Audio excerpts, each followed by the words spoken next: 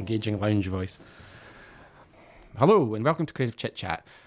I'm obviously not Ryan McLeod, I'm Lyle Bruce, and I'm going to be joined today for a special 50th episode with Ryan McLeod, and I'm going to be interviewing him and asking him lots of questions about his past, about what he does now, and things that he's looking to do in the future, and also some random general chat that's going to come up in the course of our conversation.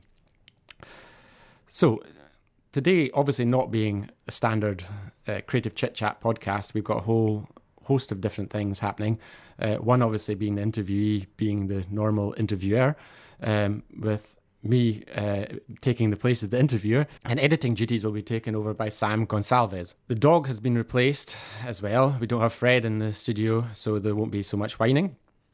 Instead of Fred, we have Duffy, who is my dog, and she doesn't make a noise. So yeah, I've put on my best lounge voice, and let's get into episode 50 with Ryan McLeod.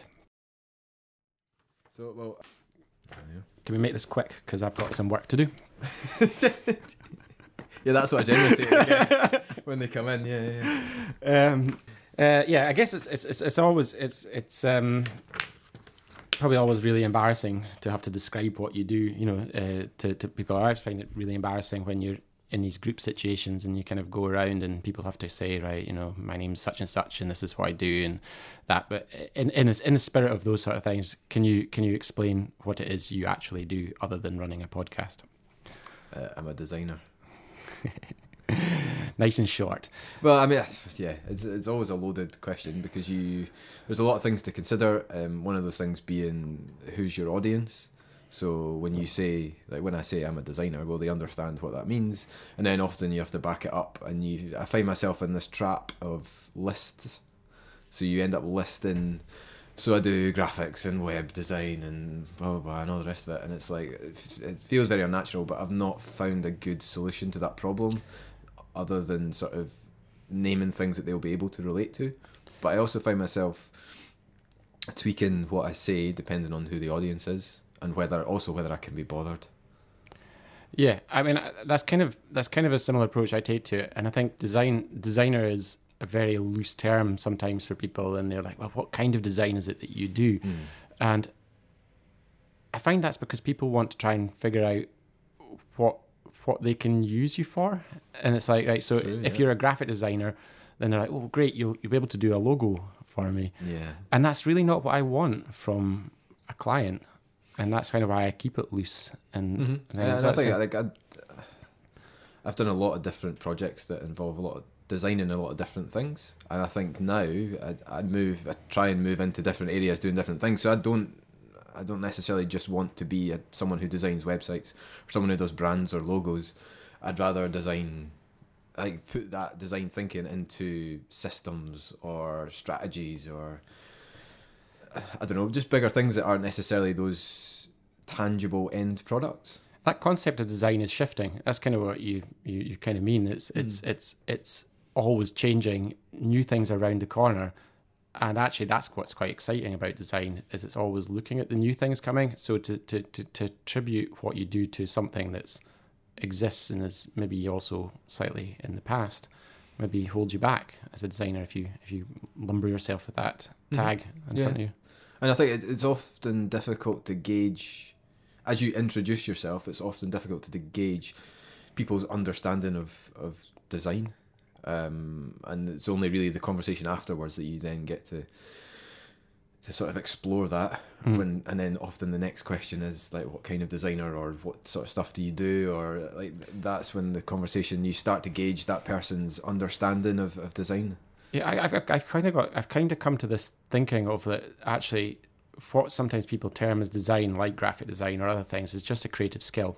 And it's not actually worthy of the tag of designer. It's worthy is probably not the right word, but it's probably it's what you do when you're actually getting to the implementation part. It's one of the creative skills you draw on, but the design part is the bit that you arrive at once you've attached the creative this creative skill and the creative thinking together, you produce a design. I think that's kind of what I mean. It's a slightly stilted way of saying it, but it's a design is what happens when you put all these other elements together.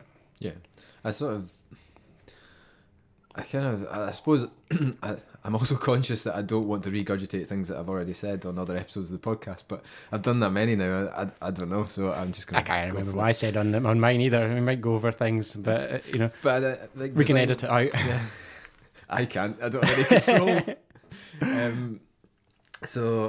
I think designer's not a protected term, and what I mean by that is it's not like an architect or a lawyer or a doctor, as in you have to do certain qualifications, you have to do certain exams in order to then be recognised as that professional. Whereas designer, you can pick up software, you can look at open source stuff, you can do anything or nothing and still call yourself a designer. There's no sort of quantifying elements that mean you can or can't call yourself that. And it's something that people have asked me in the past, like students in particular, and have said, so when do you become a designer? When's that transition from design student or creative student into designer? And my answer to that was that when you actually commit to it, and when I think in my mind what happens is you start to apply the principles that you've learned, and the things become sort of ubiquitous with you as a person. And you walk down the street, you notice the kerning or the spacing or the font choice or the colour choice. And you can't, I feel now that I can never escape that. Like the world I look at will always be tainted by the skills that I've sort of developed over this time, and that I'm always going to be frustrated by those little bits and pieces. And at the point at which that became so embedded in my life, I feel that's the point at which I became a designer.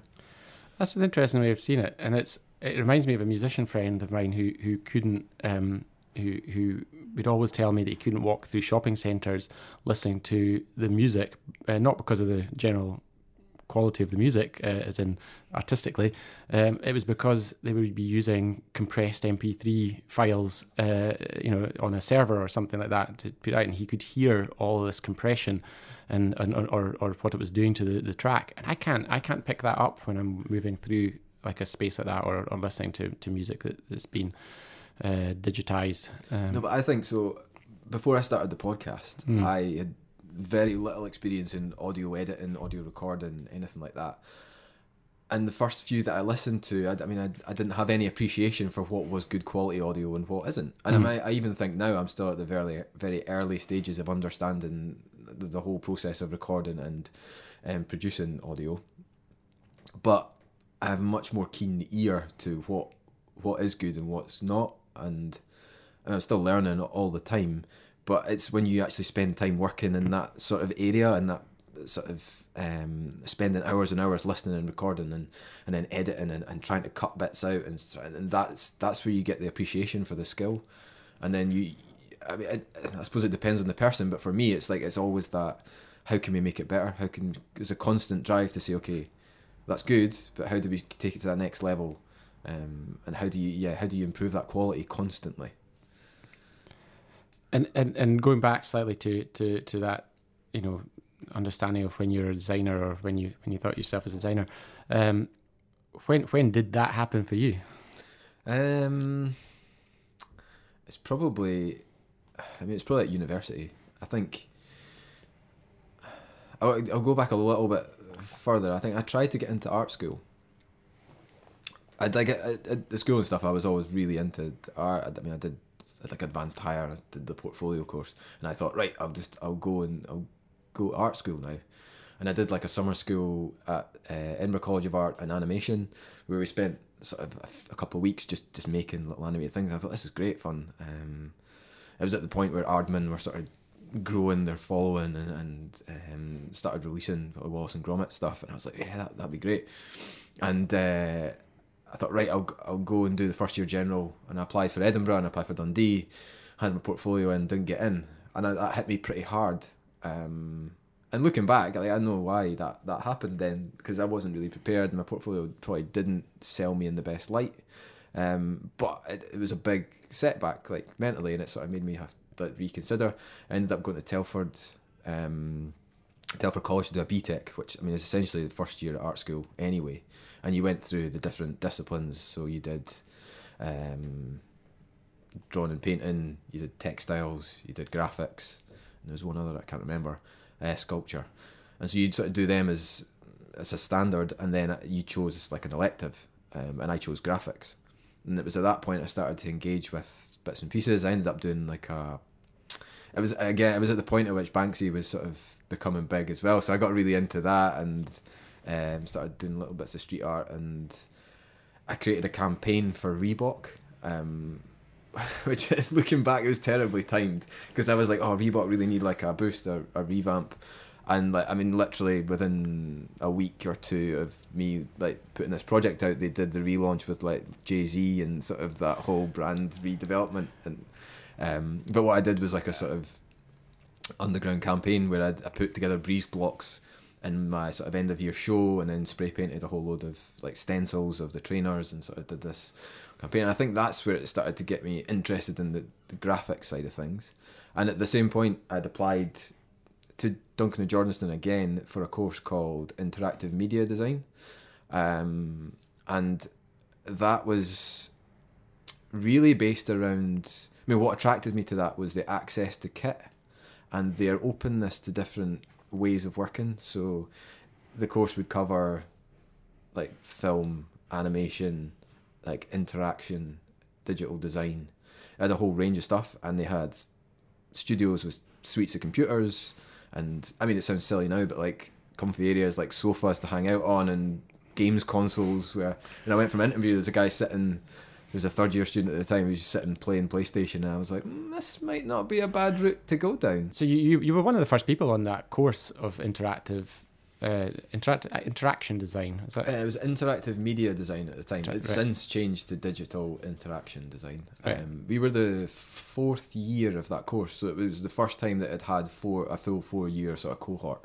Right. So it was right at the very beginning of that. And I think it's very much still trying to find their feet.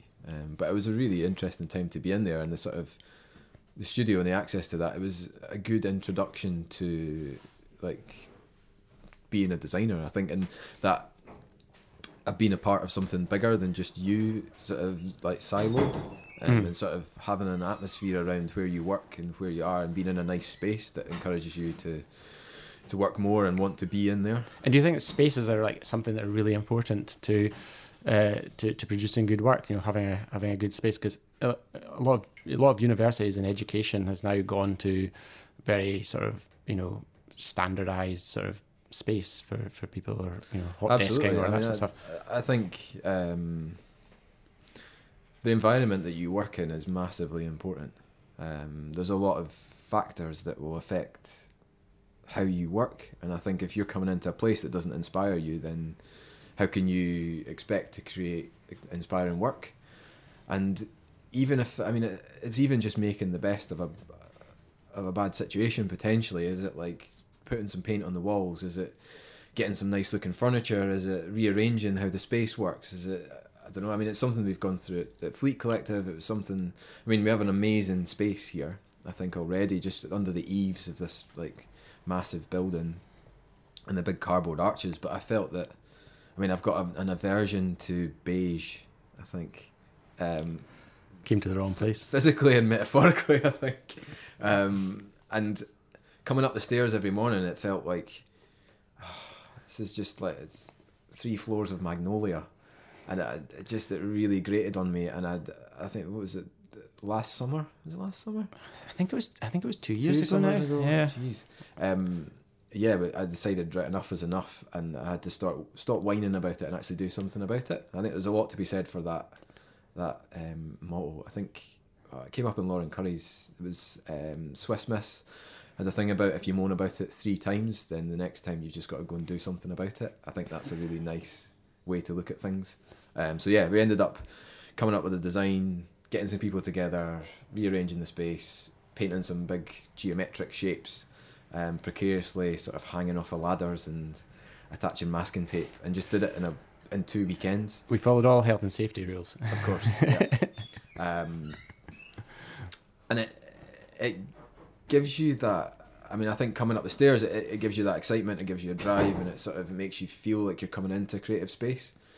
Whereas before, you didn't really know what you were expecting, and it's quite a long journey from the sort of the front door, the buzzer, to coming up to actually into the space and then starting to engage with people. So you need to sort of do things. Yeah, I used to often worry that when I was bringing people up here to show them the space, they'd be like, "Oh, what are we going to see here?" Because it'd be like, fairly gloomy internal stairwell, and then into a side door, which was an even gloomier sort of shabby turret area, and then finally when you'd get them through the doors and into the place, everyone like, oh wow. So it kind of sometimes worked, I think, probably for I did kind of worry that people thought I was like leading them up here to get murdered or something.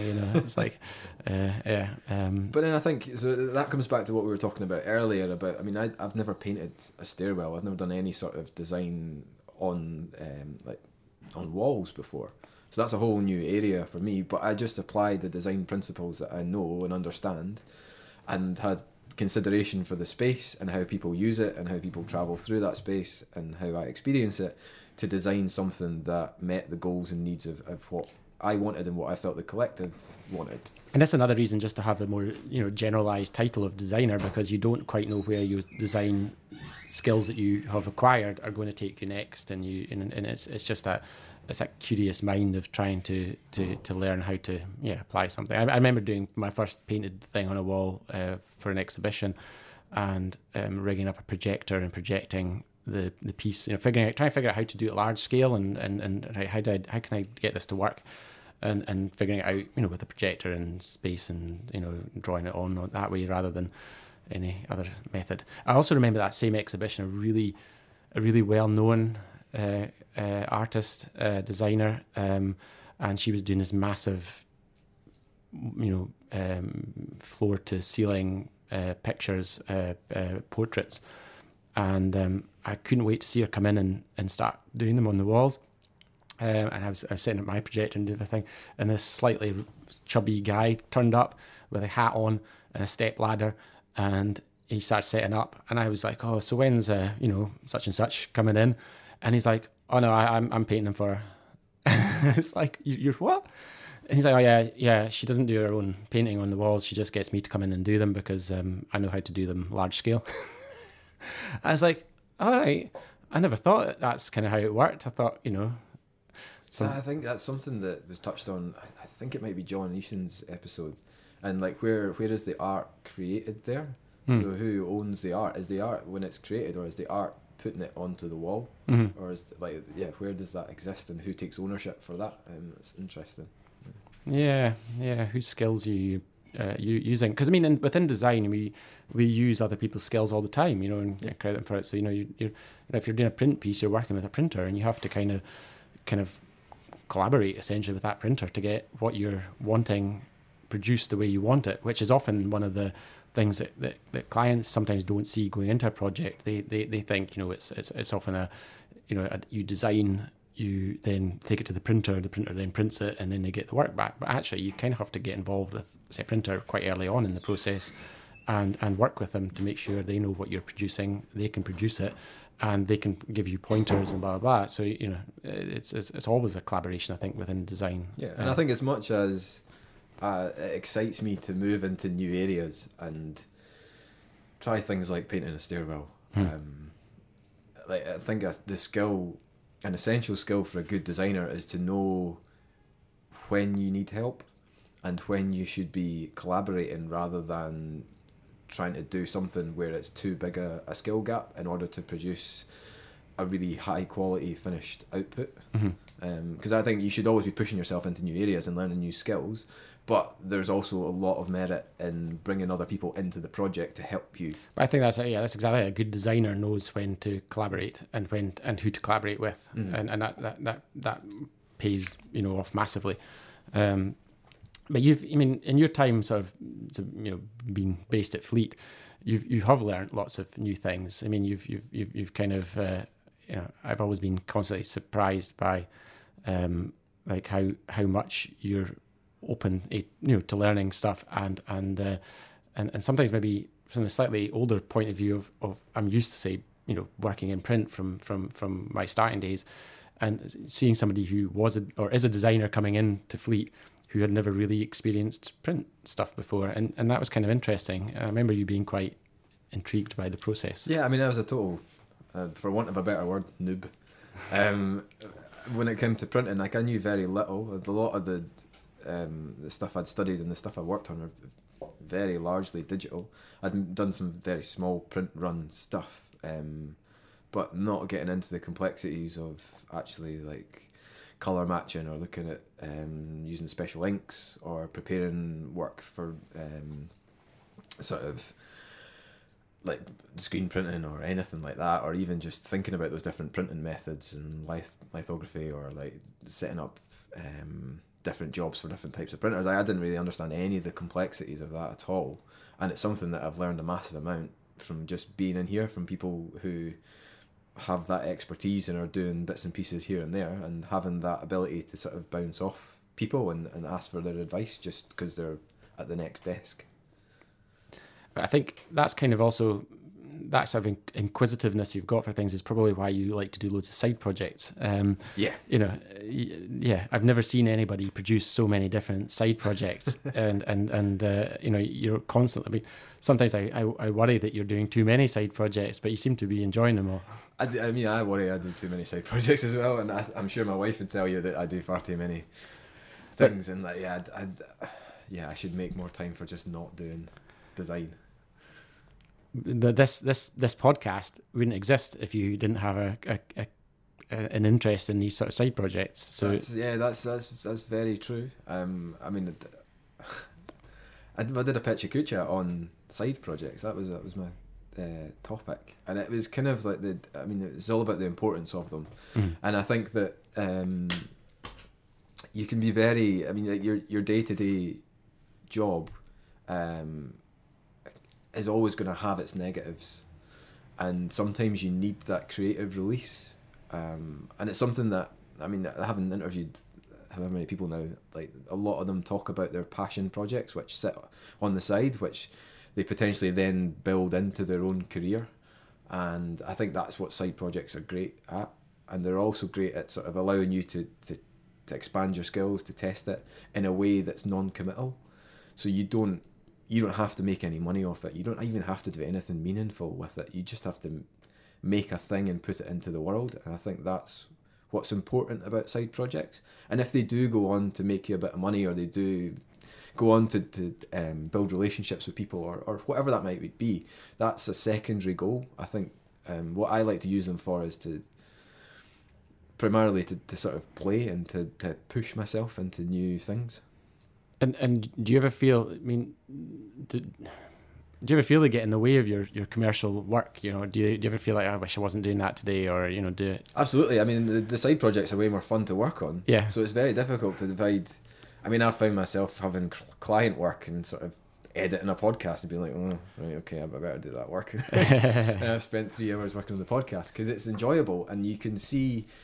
Often there's like in your mind, you're like, these are the easy tasks that are in front of me and I can get them done and out of the way. But the hard tasks are a much harder sell to yourself to get them done. So yeah, prioritising is very difficult when you've got a side project. I mean, speaking to Russell about the open close project, he said the same, where he's spent 6-7 hours just working on sorting out doors and sorting out artists, and he's like, that's great because I can get all that done, but now I've done no work on my PhD. Yeah, I when Russell started the open close thing, I did think, oh, you're opening a Pandora's box there. I was gonna like consume you. You're gonna be doing that for a long time, and But he really enjoyed that, and that was his release, and that ability to push himself into another area and engage with the creative community and sort of build that up, which has been.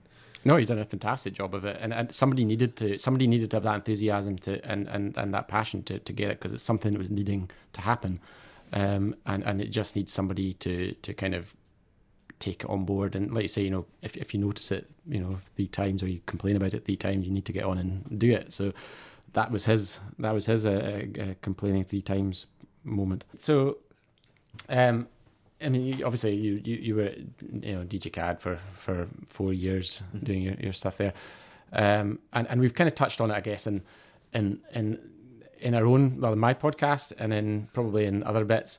But you then ended up going to work for a company in Glasgow straight out of university. Yeah, so I mean, I did my undergrad and then I did a master's year. Which at the end of the undergrad, I didn't really know what I wanted to do, or I didn't really see a clear path. And then Masters of Design came along, was already in the same place. I quite enjoyed living in Dundee. Some of my friends were thinking of doing it, so it was kind of a really easy step to make. And let's say, okay, let's just do another year. But that year actually gave me a lot of time to sort of work on my process, and sort of work out where I wanted to go and what I wanted to do, which was nice. And yeah, at the end of that, I ended up realising that I wanted to go and work for an agency, I think, in the sort of digital design realm. And I did a bit of Googling about, and at that point it was so naive, the way that you look at companies that you want to work for. And you sort of, now I realise that, I mean, when you're looking at companies, the last thing they update is their own website. Yeah. And everything they put on there is about selling to clients, and it's very superficial. So, I mean, it's a classic, don't judge a book by its cover, like don't judge a company by its website. By companies, though, you kind of mean, agencies. Design agencies, yeah, absolutely. Yeah, I mean, that's what I was searching for, and I sort of came across lists of like the top ones and whatever, and I sort of did a short list of the ones that I wanted to work for, and the one that came on top of that was one called Equator down in Glasgow. And I sort of decided that I needed to do some sort of campaign, something to sort of get me noticed in order to get that job, and something that was probably scalable across multiple agencies, because there's no guarantee of ever getting anything first time or second time or third time or whatever. So I decided to do a little campaign. I sort of knew when my Masters was finishing up, so that September, I knew that I wanted employment straight after that, because of, I mean, being a student and being in a load of debt, you kind of want that nice transition out of being a student to getting a job. So I had this sort of set boundary of time, and then what I did was I got a bunch of mugs made, which had a pattern round them, which was the word "who" in this sort of bubbly font, and then multiple colours, and then I think it was actually a t-shirt. I got them printed here, and then so I got like 5 mugs, and I spent like 30 quid or something getting these mugs printed. And the plan was to put, so I got business cards printed with the words "the countdown has begun" and then a URL. And so I put this into a mug, filled the mug up with like polystyrene and put it into a box, packaged that up and addressed it to the creative director at Equator.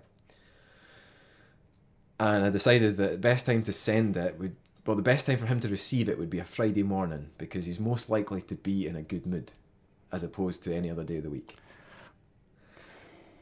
I mean, in my mind anyway. So I was thinking what it's like on a Friday morning, sometimes, and you've got all that work from the week building up and you've got to get it done. Yeah, but that was my thinking anyway. So I packaged it up, and then what would happen is I sort of set up a digital CV, so a little website that once you went to the URL, there would be a countdown until my Masters finished. So essentially the countdown until I was available to be employed.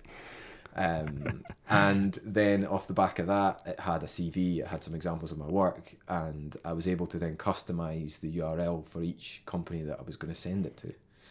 So I sent this box out. It arrived on the Friday morning. I got an email at 9:03 on the Friday morning saying, I got thanks for sending through your CV.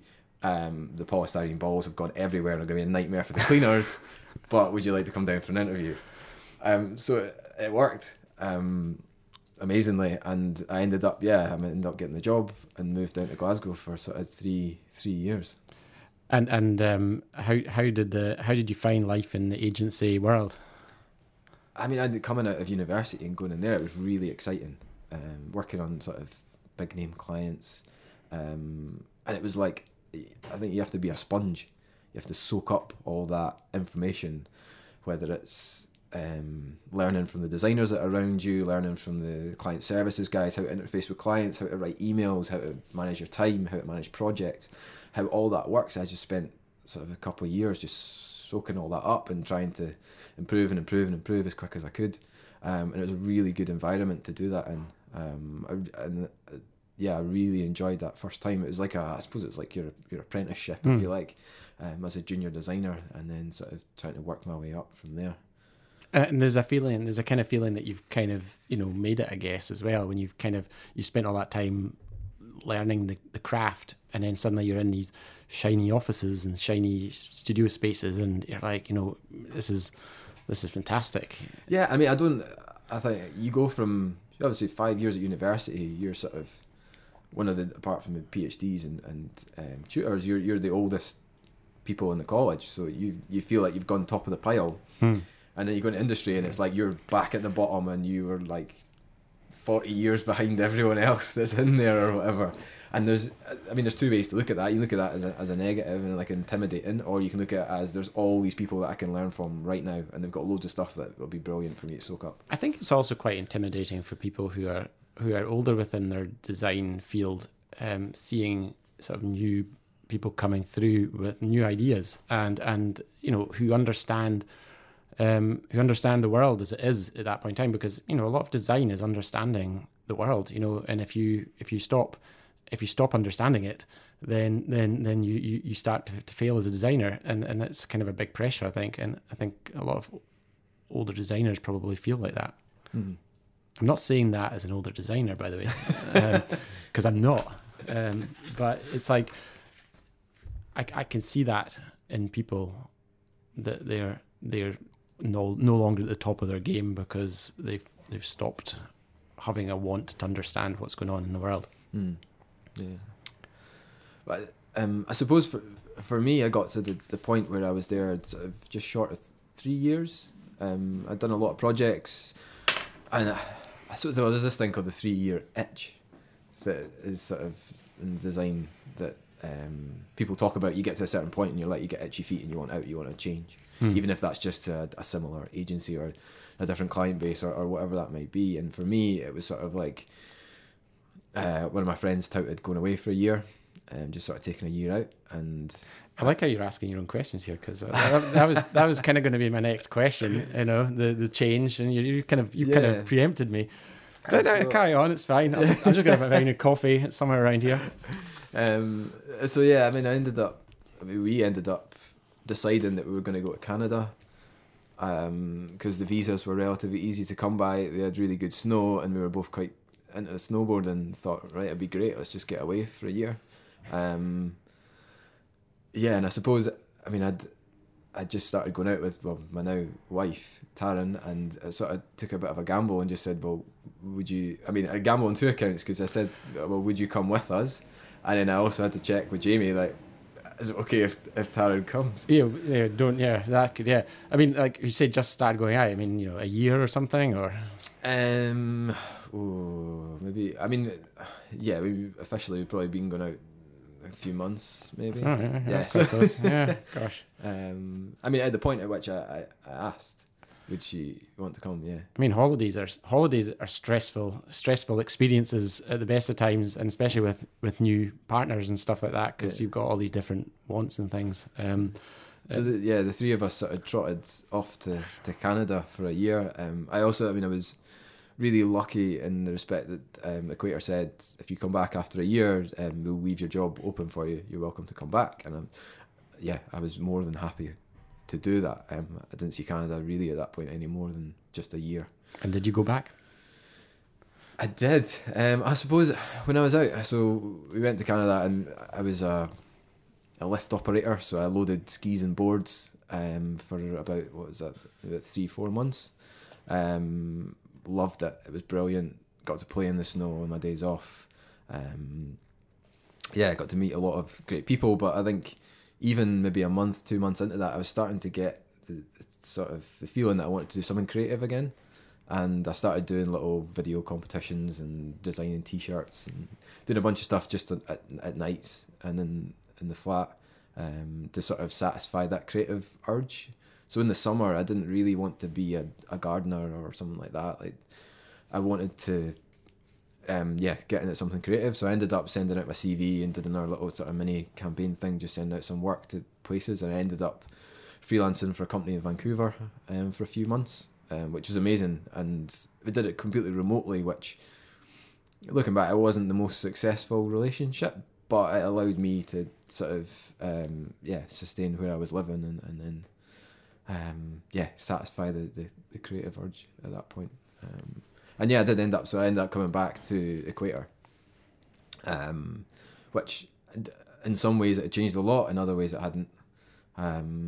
It had grown quite well. I mean, not necessarily quite significantly in numbers, but definitely in terms of structure and the way they were dealing with the business. I think they were at the crux of 100 people when I came back.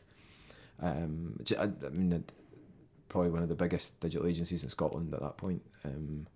And there were maybe 60, 70 when I first started. And then when I went back, I was really happy for a few months, and then I started to think, well, I mean, projects were becoming a lot longer, a lot bigger. They were making a lot more commitments. I was also working on a funeral planning website, which wasn't the nicest of projects, to be honest. The subject matter is not great. And I sort of they then, I mean, off the back of that, they secured a second funeral planning project, and I was earmarked for that project, and that's when alarm bells were going off in my head. Do you think that's like, I mean, with agencies particularly, there's, I mean, for me, I think sometimes companies generally can get too big, and I'm a bit of a fan of keeping things small and flexible, and suddenly you have all those sort of, they have all these sort of requirements to mouths to feed. Essentially, they've got to keep people in employment and keep. There's a focus on keeping the company growing, and less on maybe quality of projects in that sense. And it's kind of like, you know, got to bring things through just to keep, you know, the money flowing and keep everything happening. And, you know, that as things change, and I think the design world's changed quite a lot. You see that with other companies where they get to a point where they can't sustain that model anymore, and something's got to give. Yeah. And normally it does start with, you know, talent leaving and, you know, ideas not being there, and then you know, I'm not saying that about this particular company, you know, they're still on the go now, but I'm probably waffling in my concept here, so I should probably. I think that's absolutely true, and I think it's something I felt when I'd returned. That in order to have an agency of that size, you need big clients that will guarantee payment that are very profitable. Yeah. And that means there's a lot of banners and email campaigns and unglamorous design work that doesn't necessarily have a lot of creativity involved in it. But if you're getting it paid at an hourly rate, which is significant, then it's very profitable. Mm-hmm. So it's business-wise, it's a very good client to have. Designer-wise, it's not very inspiring, or it's not work that you really want to get there in the morning to get started with. And that's what changed in my mind, and I was like, I want the smaller, more creative projects. And the sort of the bottom line of the size of project that was coming in, just, it was still a 3-4 month project. The thing with design is that it should be for everybody. You know, it should be a skill and a tool that gets used for pretty much everybody out there, every business that's going, and people should have access to it. And I think sometimes with agencies like that, is it's very much a focus on just those who can really afford the big bucks, you know, and it's like they suck up all the sort of designers, and then they kind of, you know, almost hold them prisoner, and you know, for massive amounts of money for projects. And I think for me, like in the last 10 years, there's kind of been a bit more of a democratizing of design in a way where a lot of people have left agencies like what you're explaining, and have gone a lot more freelance things happening. The rise of co-working spaces, the rise of other things has allowed people greater access to design. But I still think there's an education that needs to happen as well over how small companies use it. But, you know, I guess when you left where you were in Glasgow, did you have a plan? Did you think, right, I've got to kind of be part of this smaller ecosystem of design, or did you just, you know, what happened?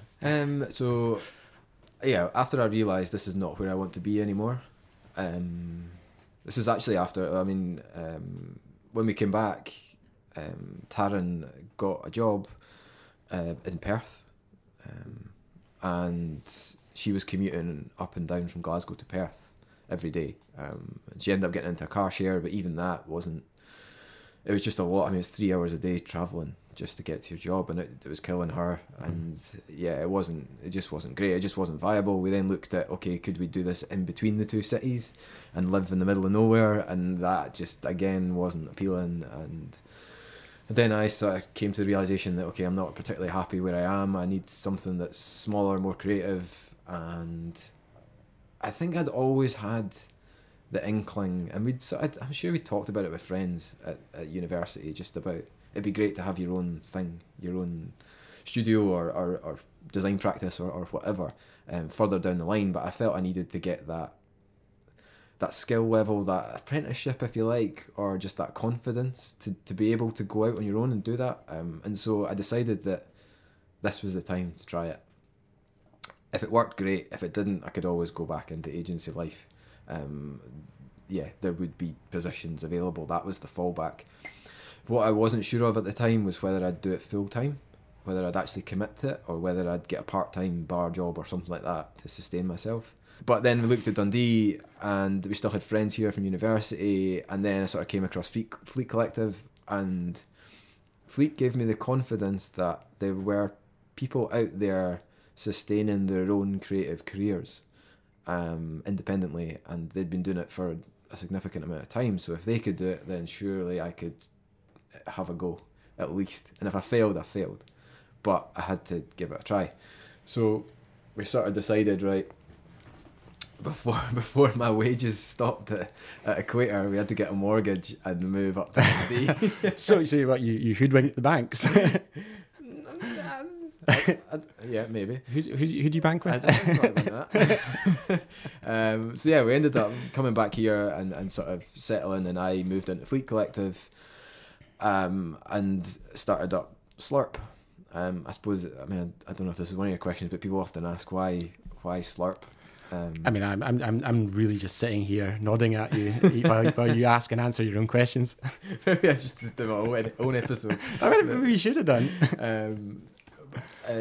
Yeah, I suppose I wanted something that didn't restrict me, something that sounded fun and interesting and different. Why Slurp? And so, I mean, I went through like a million names, as you do at that point, to try to come up with a name for something, and nothing seemed to fit. And then this came along, and I wasn't sure at first, and then I was kind of like, no, maybe I'm just being stupid. And then I was like, yeah, okay, let's just commit to that and do it. You fell a little bit into my trap, which was to have a company name with where you put two letters into it, and biggest regret about setting up a business is putting two P's at the end of that. The amount of times that just there's so many ways to spell it. I have to describe it as Slurp with two P's, and they're like Slurp, and it's an absolute nightmare. I knew pretty much from day one of our name. I remember because this was in the time when phones still existed, and you know, we'd kind of been trying to figure out what we were going to call it. It was two of us at the time, and it was, you know, came up with Super Double D. But, you know, the domain name wasn't available for it spelt the correct way, so we thought, we'll just put two O's in there, that'll be fine. And then I remember the first time I had to answer the phone, and, you know, back when phones were a thing, and you did answer it with the name of your company, and it's just like, that's not going to work, is it? And then they're like, how do you spell that? And you're like, right, okay. Yeah, and you know, still got it. Yeah, I know, it's a complete pain. I wish I'd just sorted it up. And yeah, again, it was domain driven, and not practically driven. But I suppose before I left Glasgow, I started to build up little bits and pieces. I had a sort of a nest egg, if you like, that if that ran out, then I'd have to get a job, or if it was close to running out, that was when I'd need to get a job. But yeah, so I started doing little bits and pieces. I moved into Fleet, and then I suppose just built things from there. I mean, that's been 3.5 years, just short of 3.5 years that I've been in Fleet. Yeah, and it's sort of Slurp's grown really quite nicely, and better than I could ever have probably imagined over that time. And I mean, I've always said to people whenever they're starting something up, or I'm dealing with clients who are setting up new businesses, I've always kind of said, I think it takes 3 years. You know, it takes 3 years to kind of get yourself to a point where people take you seriously. You know, you take what you're doing seriously, and you feel comfortable in what you're doing. I think people often set things up and think, you know, 6 months or whatever, we'll be fine. We'll all be, you know, and they write these ambitious business plans and all this sort of stuff. And it's like, I think it takes a bit of time. And I think the biggest thing is the confidence people take. And I mean, so in your first 3 years, you know, did they go as you expected? I don't know what I expected. I mean, I'm probably terrible at long-term planning. So did you just dive in and just think, I'll take it day to day? Absolutely, yeah. And I think that was, I should have had a lot more the strategic thinking. But I would think at the first point, I was just trying to keep my head above water. I was just cash flow is obviously Did you set yourself a target though? Did you say, right, well, I need to have, like, I don't know, £400 a week, or I need to make £400 a month? No, I didn't have any of that. I think that was, again, that sort of foresight to do that. I didn't have any of that. I that's kind of, when I set up, the first thing I thought was, right, how much do I need to make a month to make sure I can afford a roof over my head and some food? And that was, I think it was around about £400. I think I came out with at the time, and it was like, that was my target, was to try and do that. But also try and be creative and keep that control over things, which meant turning away things, and then it was really tough. Yeah, and I think like the first 2 years anyway, were very up and down. It was very like, 1 minute you could be on a high, you've just had a new client come in, and then like you've got a project you're kicking off, you get excited, and then you get an email to say that's fallen through, that's done, like, we don't have the budget for that anymore, and it just the arse falls out of it, and you're just left depleted, and you're like, right, okay. And I think that happened a lot for the first 2 years, and I was still trying to get embedded into the sort of the community here, and to understand, to meet people, and sort of go to events and trying to do that, and realising that the worst time to go out and sort of trying to get work is when you need work. Yes. You start to take on jobs that aren't right, or that aren't profitable enough, that you drop your prices, you compromise on timings, you like work yourself into the ground to get things done just to meet that bottom line, and it's not a healthy way of working. I think that's the freelance sort of curse though, is that when you're working on a project, you're not really working to bring in work, so you're busy focusing on the project you've got on, and then you suddenly find yourself at the end of that project and you realise that you've got nothing in to fill the gap with. So yeah. But then you also have clients who have no appreciation of those gaps. Yes. So I could have had a project planned in. Okay, I've just scoped it out. It's going to take 3 months. I've now planned out January, February, March, and that's going to be your project.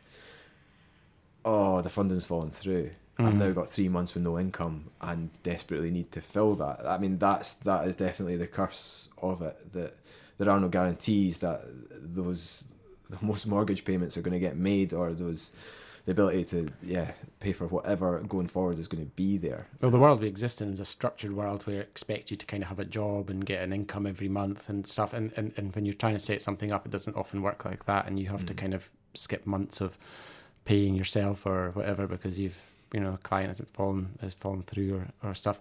I mean, I remember you, I can't remember if we touched on this in one of the other podcasts or not, but I can remember you, you know, about a year or so ago, sort of, you know, having a sort of like, you know, moment where a client had fallen through or a project had fallen through, and you were like, I don't know what to sort of, you know, I don't know what to do at that point in time. I was just like, just enjoy it. It's just like, it's like, that's the best, you know, for, you know, like you don't get enough time to enjoy your time. And that probably wasn't the kind of answer you wanted to hear. And to be honest, if it's the same point you're thinking about, it's probably the lowest that I was over the sort of the 3 years that I'd been running it, and there wasn't any new work coming in. There was nothing, and I was sort of reaching out to people to see if they were interested or needed any work done, and then there was nothing coming back, and I would start eating into savings, things like that. I would start to become worrying, and then I was looking for jobs, and I then went for a sort of part-time position in a design role and got told I was overqualified for it, and then I was just like, that just put me even lower into a slump. And I mean, it's up and down. I think it is. There's always your peaks and troughs, and they're difficult to get out of, especially when it's you supporting the business on your own. And although you've got like other people like within Fleet and stuff like sounding boards, but it's still, at the end of the day, it's your responsibility. I think I probably used this analogy before, but if you're in a company and you spend an hour on Facebook, then you're like, oh, I got paid for that hour. And then if you're a freelancer and you Don't tell the companies that. no, but if you spend an hour on Facebook, you're like, oh, that's an hour that I've not made any money or made any progress, and it's like it's on you. And so at that point, I was like, something needs to change, something needs to happen. And my last sort of punt, or what I was going to try was, I knew that I needed to get my name out, I needed to build a reputation of what I was doing and get the work out there and that. And I thought, I don't want to do that in a necessarily a traditional way. And I'd been listening to a lot of podcasts at that point, and I was thinking, these are a great medium for getting, like, for just actually having conversations with people, actually genuinely meaningful conversations. I also sort of identified that Dundee didn't have any. So Ryan, how did you set the podcast up? So I suppose I decided I was going to give creating a podcast a go. I felt there was enough of a need in Dundee that creatives needed to be shouting about what they were doing. Podcasting would give me a way of meeting a whole load of interesting creative people and capturing their stories and journeys in a much more meaningful and valuable way than me just phoning them up and going, do you want to go for a coffee? It gave them a reason to meet me, it gave them a reason to engage and to chat, and I had no idea whether it was going to work. It could have just completely died out, and just I tried a couple and it never really worked. And I had no experience in doing audio or anything like that, like properly before. But it was worth it, and I think the sort of traditional notion of networking, or whatever you want to call it, meeting people, really intimidated me. And it was that feeling of if you need work, you come across as desperate in those situations, and you will compromise the quality or timing or money or whatever. And I didn't want to be doing that. There's two motivations for the podcast. One was selfish, which was I need to get my name out and sort of get my expertise across and meet new people that could potentially turn into new business. And then there was the selfless aspect of it that was all about, let's create something for the community, by the community, that highlights the great people who are here doing brilliant things that don't have the time or forget to shout about themselves. And it's people like you, people in the situations that you've been in, and you're like, well, I wish people knew about me because I can do this. And there's other people in those same sort of situations, and it's not just like fight for yourself, it's like help everybody else in the same situation. There's struggles that everyone goes through, and even if it's just hearing that person that you are like that you know of is going through exactly the same struggles, and you can sympathise with that, then that gives you reassurance that you're not the only person, that you're not in isolation, that this is natural, this is a healthy thing to go through. I mean, because you've got to look at it from a point of view of this sort of where you're based, like the city, for example, like in Dundee where we are, and like if we were in a city like London, say, then there'd be an awful lot more opportunities all over the place for things to happen. But Dundee's got a bit more of it's very much still putting those together, as it were, and kind of developing itself. So there's these opportunities, I guess, there to kind of be part of that, and to kind of take the learnings from other cities like Glasgow or London or places that have maybe slightly more advanced and developed, and kind of use the skills that you've got to kind of help where you're based to develop itself.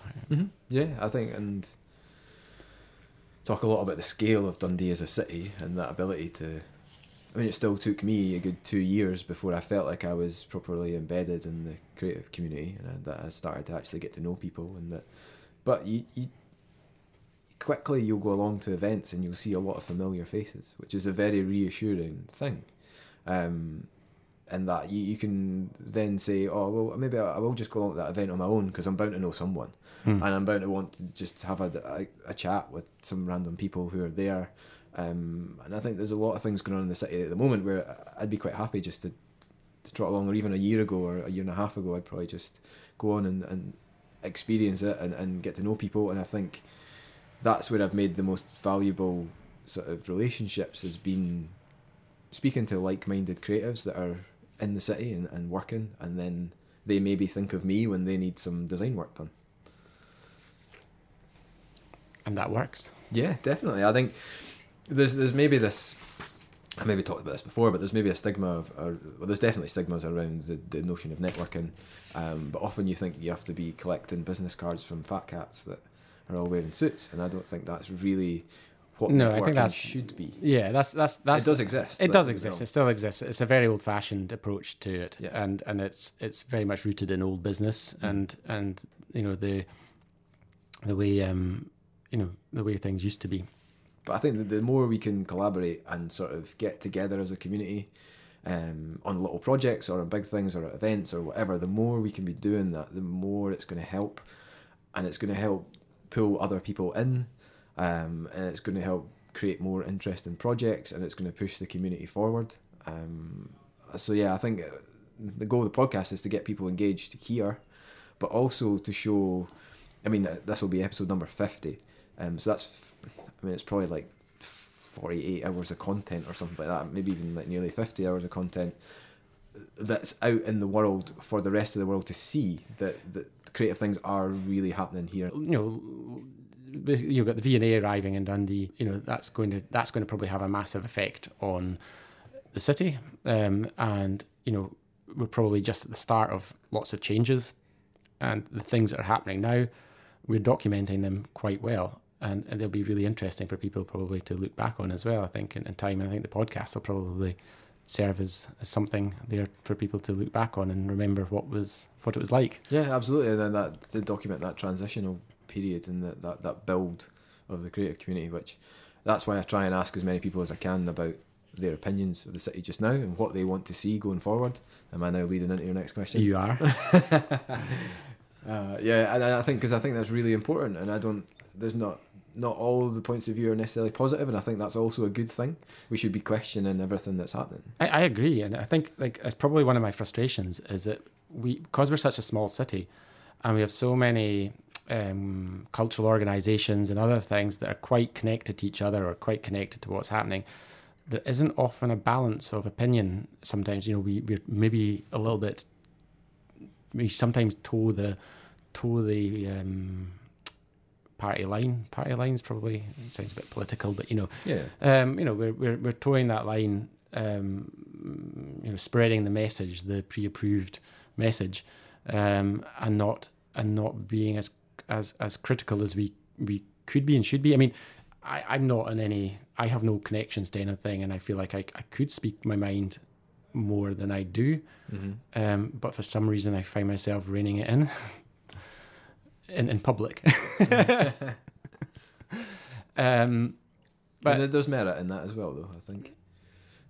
yeah, but I mean, yeah, you've got to put yourself through a filter, though, don't you? You've got to remember things and say stuff, and you know, I think there's like, you know, the city is changing fast, and people will always, you know, there'll always be people who will be frustrated by that or annoyed by it, and there'll be things that'll happen in it that'll annoy some people, and sometimes, you know, but there'll be things there that are really good, and I kind of I think the built infrastructure of a city is kind of interesting, the bits that happen and change, and people get really passionate about, you know, a building that's going up and how it's going to look, and the skyline and the blocking of this or the grid system of that, or, you know, and sometimes then you travel around other parts of the world and you see complete mishmashes of, you know, architectural stuff and styles and good things and bad things, and they actually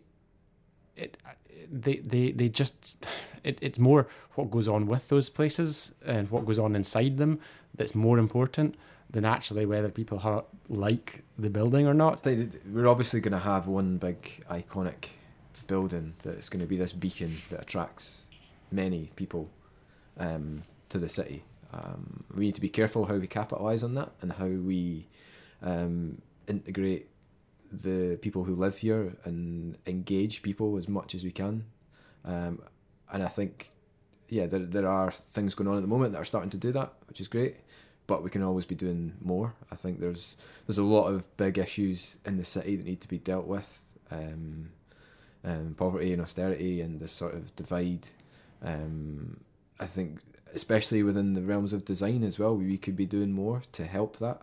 How we do that exactly, I don't know at the moment, but I mean that's one of the things I'd probably want to get more involved in going forward, and seeing how design can actually help that. I think in terms of the creative community and aspects of that, I think I go back to Kevin Sink made an amazing point on his podcast about how we shouldn't be trying to be like another city. Mm-hmm. We should have our own identity, and we should be the place that champions the independent. I think that could be really powerful for the city. Mm-hmm. If people actually stand up and go, right, well, I'm going to try and start my own practice, and Dundee's a great place to do it because there's loads of people there doing that right now. Because we need to be attracting more people, we need to be retaining more talent. Yep. We need to create a healthy environment in order to do that. That's through spaces, that's through community, that's through funding. There's all these different facets that need to come together in order to facilitate this sort of growth of independence. How do you see yourself in another 10 years? You know, where? Wow.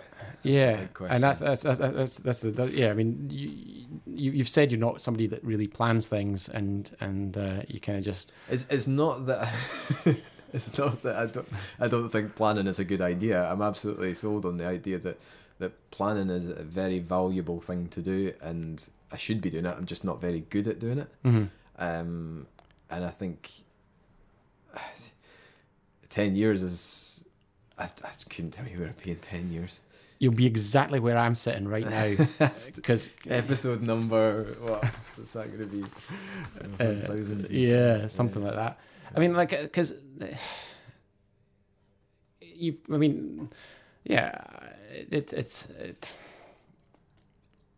got to have a hope for what you want to achieve. You know, you've got to see yourself somewhere, don't you? Mm-hmm.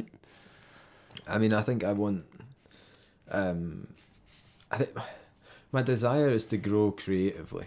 I think there's a lot of. You look at a lot of businesses; they want to grow financially, and that's a measure of success. So the number of staff you employ, the turnover you have, the profit you have, at the end of the day, they measure that as success. I mean, I know success is something that's come up again and again, and I've probably because I've pushed it because it's very interesting. It's something that everyone has their own measures of success, and I think we should all take time to consider what that means, like for yourself. And I think for me, it's. I mean, there's the very base levels of that. So it's maintaining a roof over your head. It's being comfortable financially, and beyond that, it's fulfilling that creative drive, that creative needs, and to start to do bigger projects that have more impact. Whether that's just the sort of visibility of them, or whether that's the actual sort of social impact of them, I think I want to push more into that. And start to build on that, and also, like, as I've sort of been doing with bits and pieces of print and going into the podcast, to sort of push my own skill base and my knowledge, and continually sort of learning and picking up new things. Going forward, I think that's a drive that the best designers always have, is to continually push. Well, it's been most fun chatting to you on this 50th episode of your podcast, and I kind of hope everybody's learnt a little bit more about you and the person behind the microphone. And hopefully I haven't whittered on about the same stuff I've talked about for the last 49 episodes.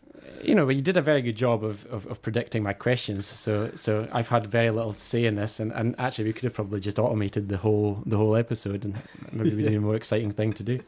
The dog's now passed out in heat in this very cold studio today because it's freezing outside. So, it's probably a good place to end it. And thank you very much for coming in, Ryan McLeod. Thanks for having me.